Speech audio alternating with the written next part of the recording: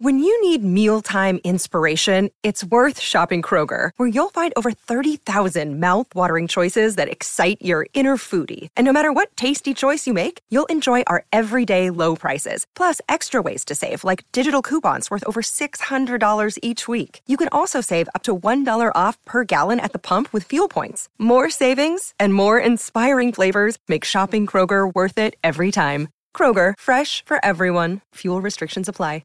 Another day is here, and you're ready for it. What to wear? Check. Breakfast, lunch, and dinner? Check. Planning for what's next and how to save for it? That's where Bank of America can help. For your financial to-dos, Bank of America has experts ready to help get you closer to your goals. Get started at one of our local financial centers or 24/7 in our mobile banking app.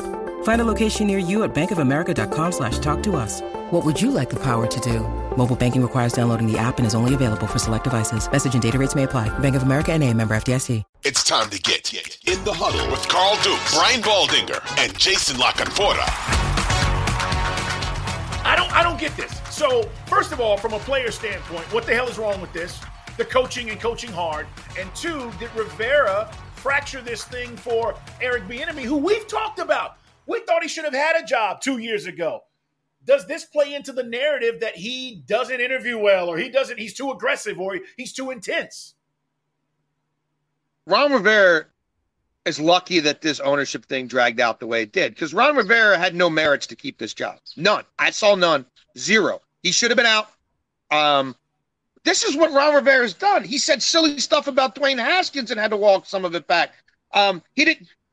He basically said he didn't know that they needed to win a game to stay in the playoffs last year, right? And got caught with his pants down in real time there, and then tried to change the narrative and walk it back.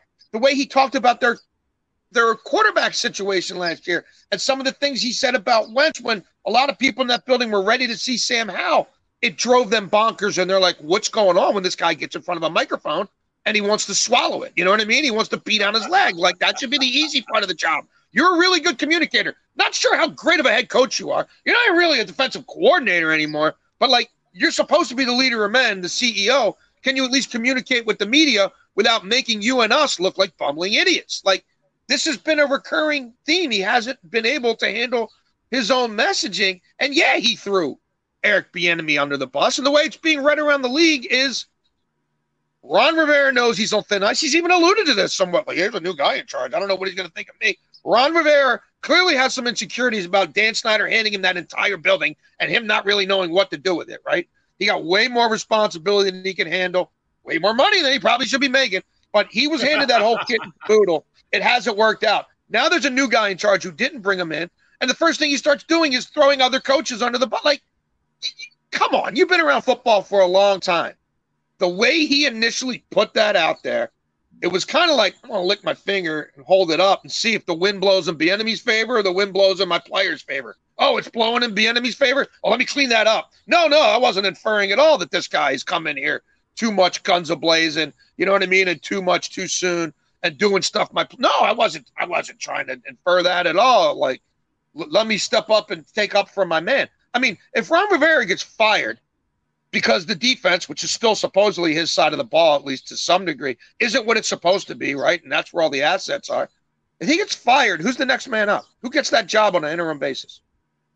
Eric Bieniemy. Eric Bieniemy, right? You would think. Yeah. And now we're barely 2 weeks into camp, and he's coming out saying stuff about Bieniemy that makes no sense to say. Like, whether that's his conscious mind or his subconscious mind, people around the league are like, he's worried this is his last head coaching gig, right? He's clearly worried about what this new owner's going to think of him. He's probably a little threatened by Bieniemy, the hot new guy in town who was doing all this great stuff in Kansas City, where they actually won games. And what's the first? He knew he was going to put his foot in his mouth eventually. It took 2 weeks, 3 weeks. He did it. Oh, and it's about Bieniemy. That's interesting. With threats to our nation waiting around every corner, adaptability is more important than ever. When conditions change without notice, quick strategic thinking is crucial. And with obstacles consistently impending, determination is essential in overcoming them. It's this willingness, decisiveness, and resilience that sets Marines apart. With our fighting spirit, we don't just fight battles, we win them. Marines are the constant our nation counts on to fight the unknown. And through adaptable problem solving, we do just that. Learn more at marines.com. Yeah, he said, for those of you who missed it, I put my foot in my mouth when it came to the Bieniemy comments. And then he's quite good at that. And then he said, Jason, that, I'm trying to understand more than anything else. Eric has opened the door and guys came in, they talked, and we're starting to see results. He's basically, you're talking about walking this back. Either way, Eric Bieniemy's got 2 Super Bowl rings. Everybody, he's coming in there. He knows, at least I feel like he knows what he wants to do offensively.